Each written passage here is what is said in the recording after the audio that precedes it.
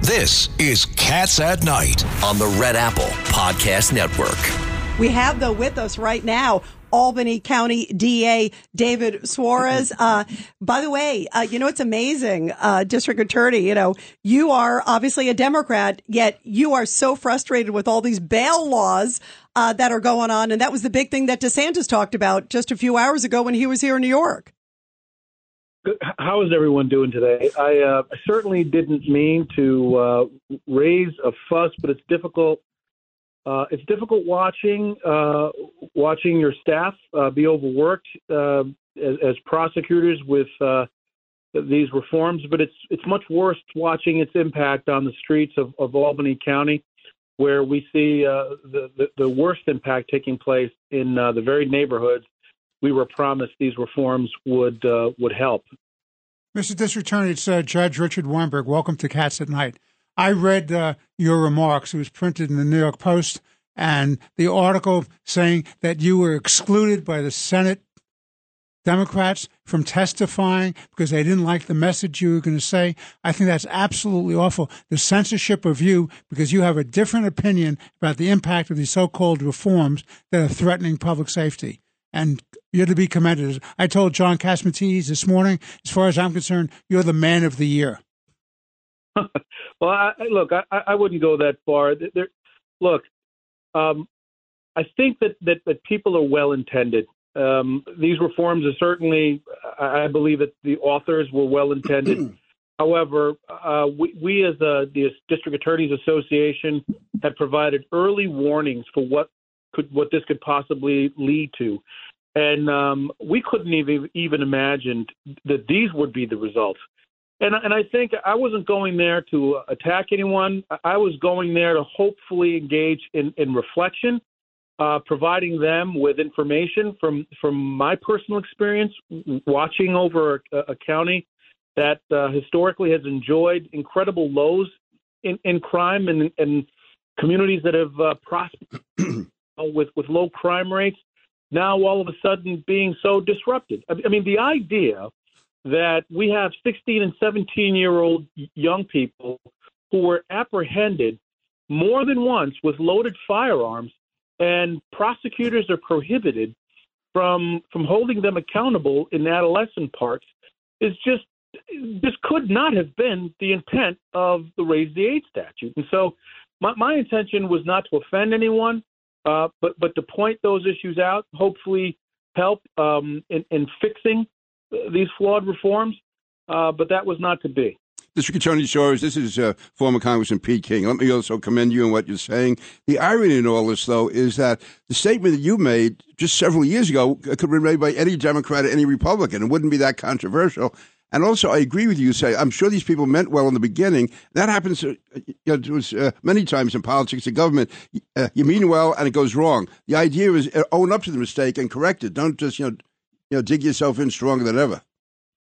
That's exactly the position that I was taking, and I was Your Honor, I was not hoping to embarrass anyone, and I was not going there to attack anyone, but I did want to point out these experiences. And how can one suggest that we're a safer, more equitable state when, again, we have young people who are carrying and engaging in the most violent of acts, not being held accountable? So, but the question is, are they going to do anything? I mean, did you feel like it fell on deaf ears? Well, I'll tell you who is listening, and that's our governor. The posture that she has certainly taken with her State of the State and looking to provide more resources to law enforcement, in addition to asking that we revisit the least restrictive condition, which is what every single judge, and again, I want to take a moment here and just briefly explain, because I've watched with interest what's happening in your subway systems and the fact that, leaders promise more policing. Well, more policing is great, but the fact of the matter is when those police eventually make those arrests, no matter how many people are arrested, it's still going before a judge that must apply the least restrictive condition. And so I, for one, am really happy that the governor has decided to take that on, and I'm hoping that she can get much more support, because that will go a long way into fixing some of the problems that we're experiencing now all throughout the state.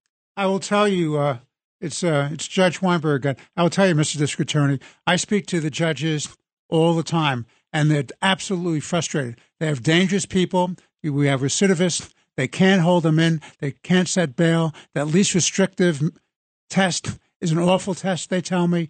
The age issue about raising age is terrible. The other thing that you should discuss, which causes a lot of DAs down here in New York City dismissing cases, is because of the discovery laws, because they don't have enough time to do what's necessary to process the cases. Would you comment on that? Judge, and I don't have to tell you because you're 100% correct. Not only have they made it impossible to hold dangerous people that are repeatedly causing harm, not only have they made it impossible to hold them while their cases are proceeding through the process, but now we can't even hold them accountable because of the sheer volume. And as you said, my downstate colleagues have seen anywhere from a 40 to 50% dismissal rates on misdemeanors. And by the way, misdemeanors are important because a lot of our retailers, not only here in Albany County, but retailers all throughout the state, most of these offenses that are occurring in their businesses are petty larcenies or petty offenses, but yet, again, can't hold individuals accountable. And I don't think that businesses closing are going to be contributing. Those conditions are not going to be contributing to the health and vibrancy of our state, which, again, I'm hoping that we do have some support in the governor's bill to revisit the least restrictive condition. Before 1,000% correct in discovery is hurting offices all throughout the state. DA, I pray that the governor puts her foot down and say enough is enough. And, when I met with the governor 5 days before the election, I said, my only contention with you is the fact is these violent criminals, repeat violent criminals. And originally, the police commissioner said there was 3,000. And now when the governor met with Mayor Adams last week, says 2,000.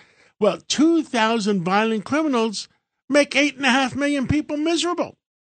Absolutely. And the thing is, I know that these lawmakers had intended to bring more equity to the criminal justice system. That has not been the result. The result is you are still seeing a small number of people creating the most amount of harm. And speaking of our governor, I have not held my tongue when things have been done or said by this administration.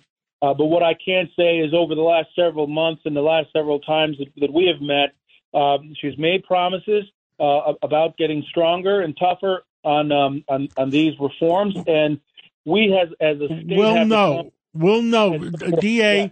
We'll know over the next few weeks who's going to be the real governor. Is it going to be the state senate or the Governor Hochul? Because if she doesn't put her foot down, what's your prediction? We have to support our governor because if the state senate continues to pass these reforms and continues on the track that they have been, I fear things are only going to get worse. And there's plenty of blame in the state assembly, too. Let's not forget the assembly, because they've been pushing it as well. Yeah, and boy, after the whole thing with the judge thing, it's been such a mess. Right. Also, Jay, as you said, it's black lives are still being shot by bullets. That's the reality. Black and brown are overwhelmingly suffering the victimization here. DA Soares, thank you for everything you do, and thank you, more important, for speaking out on it, and we'll catch up with you again real soon. Thank you so much for having me. Have a great day. Thank you. It's Cats at Night on the Red Apple Podcast Network.